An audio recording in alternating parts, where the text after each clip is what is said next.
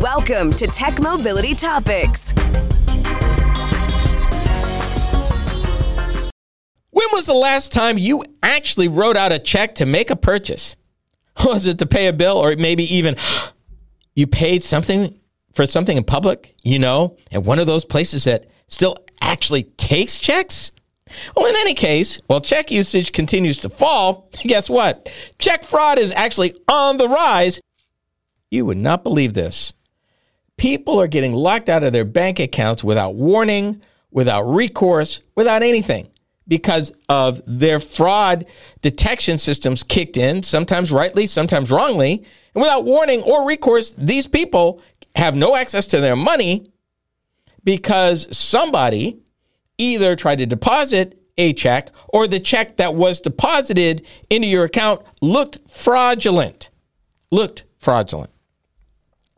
And this particular article for the New York Times told some horror stories, and I'm going to spare you some of them, but I'm going to start here.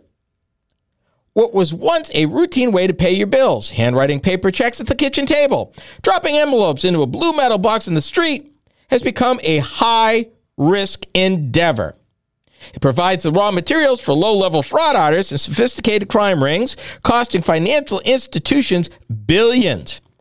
It's put banks on high alert, though their efforts to catch the fraud also routinely entangles innocent customers, causing institutions to suddenly freeze or shut down customer accounts in the process.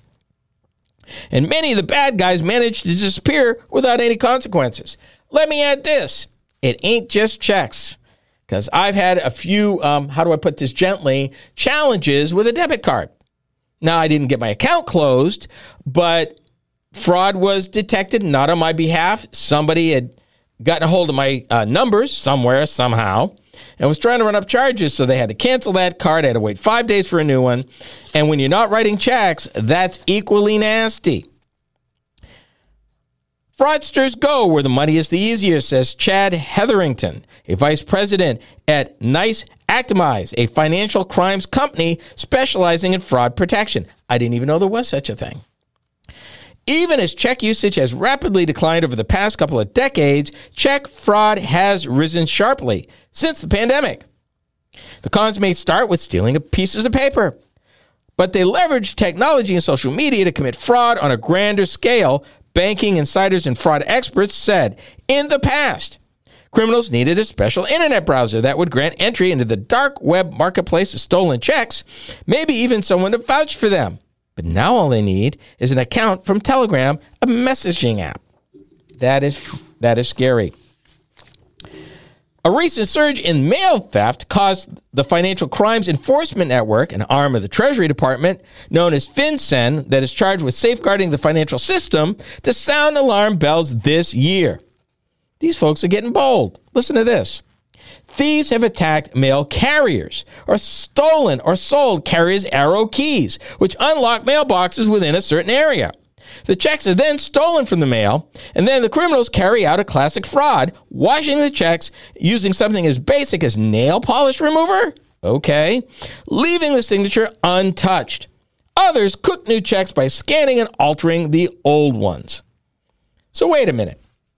It ain't bad enough they're stealing checks out of mailboxes. Now they're attacking mail carriers, stealing their keys. They're going all the way.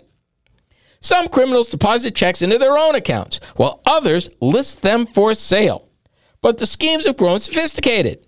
Not only can the thieves buy stolen checks, they can purchase bank accounts in which to deposit them, along with the mobile phone number and device used to create the account, among other things. Yikes. A wave of shuttered bank accounts with fraudulent activity on the rise. Some banks are even taking a harder look at the customers' transactions and closing their accounts, meaning, in some cases, with nothing that you did. Suddenly, you don't have access to your money, your cards don't work, and your checks won't clear. But they don't tell you anything. And guess what? They're not obligated under federal law, if fraud is detected, to resolve it in any time frame. The time frame is when they get around to resolve it, which, if that's your main account where all your money is, you're talking days or weeks. which means it gets real ugly for you real fast. Some people are finding out that they've been evicted by their banks while at the grocery store, rental car counter, or the ATM, and often, as I just said, they don't have any idea why. The banks take a look at profiles of customers who lost their accounts and analyze what behaviors may have spurred the banks to shun them. The New York Times took a look at that. A vulnerable group. Let me skip. Get to safety tips. Let me back up a minute because I'm skipping around a little bit. Let's talk about safety tips. Losing access to a bank account can lead to chaos. And then they list in this article some things that you can do.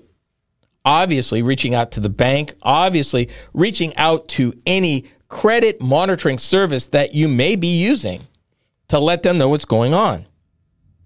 Banks and credit unions are expected to file 540,000 suspicious activity reports tied to check fraud this year, a record.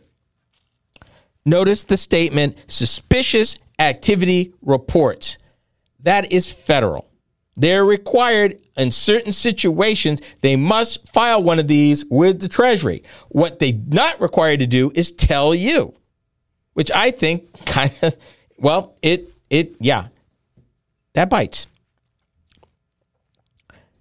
That's a 7% higher rate than in 2022. But check this out, more than double the levels in 2021 when fewer than 250,000 such reports were filed. So what do you do? What do you do? For me, I write very, very few checks. I still write a few, but very few. And I keep them close.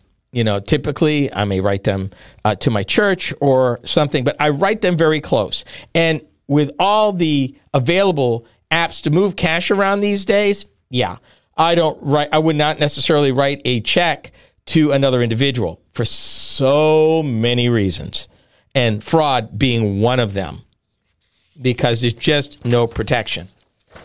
The good news is, in some cases, and it's still true, I know with credit cards and to a degree with debit cards, you do have some protection. More with credit cards than you do with debit cards. But if you suspect that it's been compromised or something within so many days, you can get there and get your money back relatively quickly. I won't say like right away, but relatively quickly. And honestly, with all of this going on, sometimes, particularly if you do a lot of traveling or you do a lot of transactions, having some sort of credit monitoring, credit protection, identity protection system is probably worth the money. The more that you travel, the more that you interact, probably the more likely it is that you're exposing yourself. So be protected, be aware, be knowledgeable, because this stuff is happening even now. And it's crazy. Because folks write half the checks they wrote even 7 years ago. Be aware, be careful, look at your bank statements. It's a way to know what's going on, and it may very well keep you from getting jammed up. And it's something you need to know. Checks, who knew? And folks are still acting fraudulent with this stuff. We are the Tech Mobility Show.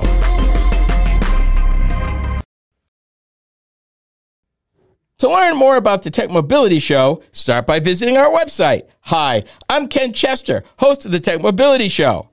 The website is a treasure trove of information about me and the show, as well as where to find it on the radio across the country. Keep up with the happenings at the Tech Mobility Show by visiting techmobility.show. That's techmobility.show. You can also drop us a line at talk@techmobility.show. Did you know that Tech Mobility has a YouTube channel? Hi, I'm Ken Chester, host of the Tech Mobility Show. Each week, I upload a few short videos of some of the hot topics that I cover during my weekly radio program. I've designed these videos to be informative and entertaining. It's another way to keep up on current mobility and technology news and information. Be sure to watch, like, and subscribe to my channel. That's the Tech Mobility Show on YouTube. Check it out. Are you tired of juggling multiple apps and platforms for meetings, webinars, and staying connected? Look no further than AONmeetings.com, the all-in-one browser-based platform that does it all. With AON Meetings, you can effortlessly communicate with clients, host virtual meetings and webinars, and stay in touch with family and friends, all in one place and for one price. Here's the best part. You can enjoy a 30-day free trial. It's time to simplify your life and boost your productivity. AONmeetings.com, where innovation meets connection. Get started today and revolutionize the way you communicate. Social media is the place to be these days, and we're no exception. I'm Ken Chester of the Tech Mobility Show. If you enjoy my program, then you will also enjoy my weekly Instagram videos. From the latest vehicle reviews to timely commentary on a variety of mobility and technology-related topics, these short features are designed to inform and delight you. Be sure to watch, like, and follow us on Instagram. You can find us by typing the Tech Mobility Show in the search bar.